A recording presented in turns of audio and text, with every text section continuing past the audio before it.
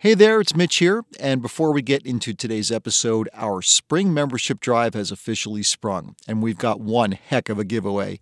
When you make a donation in any amount to Vermont Public by March 16th, you'll be entered to win a new roof valued up to $15,000, thanks to Vermont Construction Company. Your support makes everything we do possible. Make a gift today so we can keep bringing you the trustworthy, reliable news you count on day in and day out. To make your gift, head to vermontpublic.org/donate. And thanks.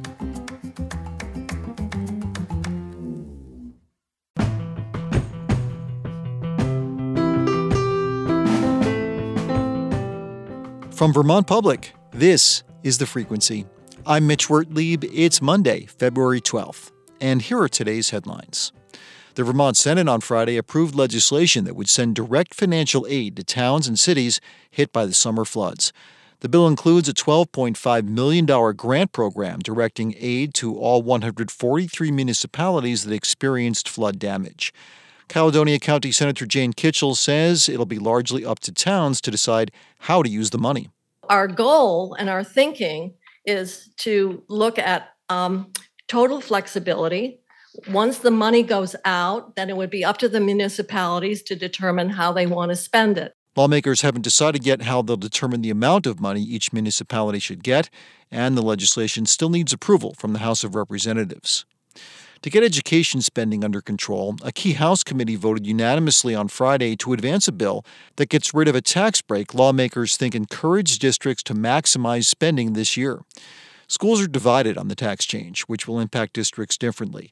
But they're unified on one thing. They say cutting spending alone won't solve the problem, and that lawmakers need to find additional revenues to take the pressure off property taxes. Elaine Collins is the superintendent for North Country Schools, and while her districts will benefit from the change, she's not exactly celebrating.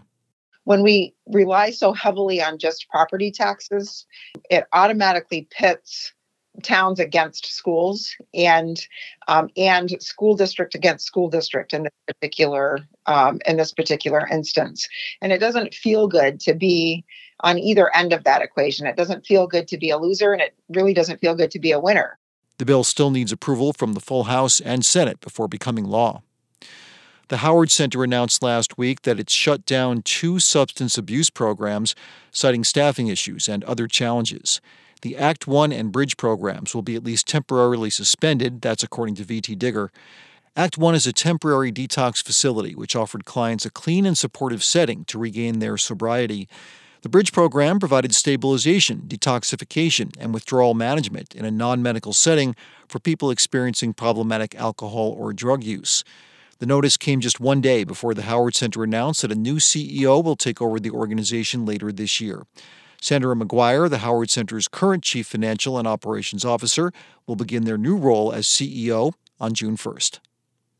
GE Aerospace has agreed to pay a financial penalty of $443,000 in back pay over alleged hiring discrimination practices at its manufacturing facility in Rutland.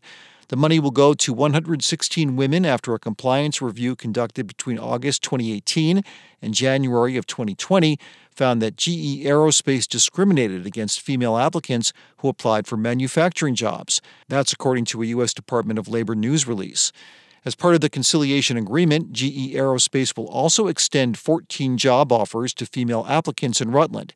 And the Rutland facility has agreed to provide workplace-specific training for all company employees involved in recruiting, selecting, or tracking interest for open positions there. GE Aerospace did not return a request for comment.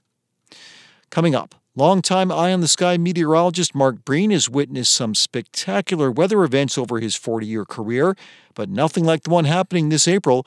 We'll hear why so many people are coming to Vermont for the total solar eclipse. After this. The Frequency is supported by MVP Healthcare, offering Medicare Advantage plans made for Vermont and guided by doctors, in partnership with the UVM Health Network. Info at uvmhealthadvantage.com. For over 40 years, the Fairbanks Museum and Planetarium's senior meteorologist and planetarium director Mark Breen has served as our eye on the sky. Mark has covered unusual and historic weather events affecting Vermont and beyond, including Tropical Storm Irene and last year's May freeze. But in all his years, Mark has never experienced a total solar eclipse. That is, until later this year, when on the afternoon of April 8th, one will pass directly over parts of Vermont. Vermont Public's Jen Jarecki spoke with Mark about his expectations for Eclipse Day. Here's Jen. First off, can you explain to listeners what a total solar eclipse is and why it's such a big deal? Sure. A total solar eclipse happens in just a relatively narrow spot on the Earth when the moon is perfectly lined up between the Earth and the sun. So it actually blocks the sun. The moon's size and distance is just right so that it just barely covers the sun's disk, often for just a minute or two. And the path of it, relatively small across the Earth, less than 0.1% during any particular eclipse. So this happens fairly rarely. The last one in Vermont in 1932. Burlington had its cloudiest January since 1951 this year. Mark, are you expecting that clouds are something we'll have to contend with on Eclipse Day? I'd like to say no, but that's historically not the case. I've been looking at this really for more than a year, knowing the eclipse was coming up and starting to compile some data specifically for April 8th and cloud cover. And as I've looked through the records at the Fairbanks Museum, which actually extend back into the 1890s, the average amount of cloud cover on April 8th runs between 70 and 80%. Are there any contingency plans in place in the event of poor weather? I hate to ask, but... Well, it is something that we have to consider. And so there are a few things that we can do. One, we can certainly, because of the worldwide internet connections, we can see what's going on in other locations. So we'll be able to see something. That's certainly the case.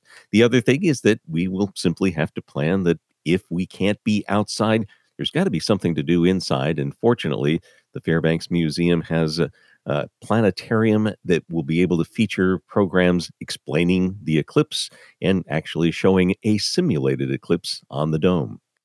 Well, Mark, we heard from Lynn in Quechee about the special eclipse glasses. When should people wear them? And when should they be sure not to wear them? I mean, is there anything that someone might miss by having the glasses on? Well, sure. The eclipse glasses are very important. They're really critical in terms of the period of time until the sun is completely eclipsed. There actually is this period of time when we call this totality, when the moon is completely covering up the sun. And at that point, you don't want to be wearing your eclipse glasses because they're designed to filter out the sunlight. But when there is no sunlight, what we can see is a glowing sort of a aura almost around the sun. What this really is the sun's atmosphere called its corona. And with eclipse glasses on, you would not be able to see that. So just as the last glimmer of light from the sun disappears, it's safe to take off those eclipse glasses. And the minute that you start to see even a hint of sunlight coming back out on the other side of the moon, you need to put them back on. Thank you for clarifying that. And Mark, I wonder, is there anything in particular that you're excited to see on Eclipse Day? Well, I obviously really excited to see the eclipse itself. In all of my years, I have never seen a total eclipse of the sun, and really excited to see, one, the corona that I just mentioned, but also when it gets semi-dark, and this is not going to be total darkness, this will be more like twilight, but it will be dark enough that some of the planets will actually appear on either side of the sun. Well, clearly, as a meteorologist who has been doing this work for over 40 years, I can hear your excitement about seeing a total solar eclipse.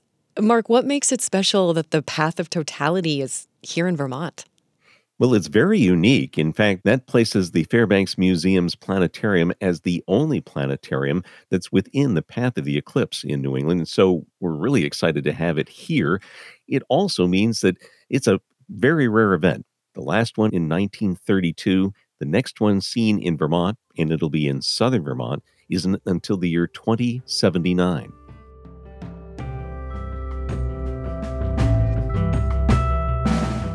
For more information about the upcoming eclipse, visit our website, vermontpublic.org. Thanks for listening to The Frequency today. We had additional reporting from Peter Hirschfeld, Lola Dufour, and Nathaniel Wilson. Our executive producer is Kevin Trevelyan, and our music is by Blue Dot Sessions. I'm Mitch Wertlieb. My colleague Mary Angish will be filling in for the show tomorrow, but I'll talk to you soon.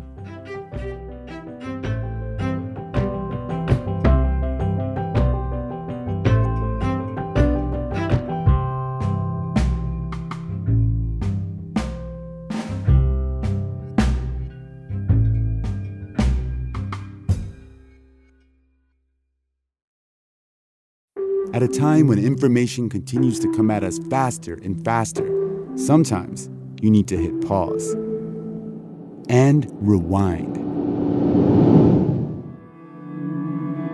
NPR's Throughline takes you back in time to the source of the news stories filling your feed. Find NPR's Throughline wherever you get your podcasts.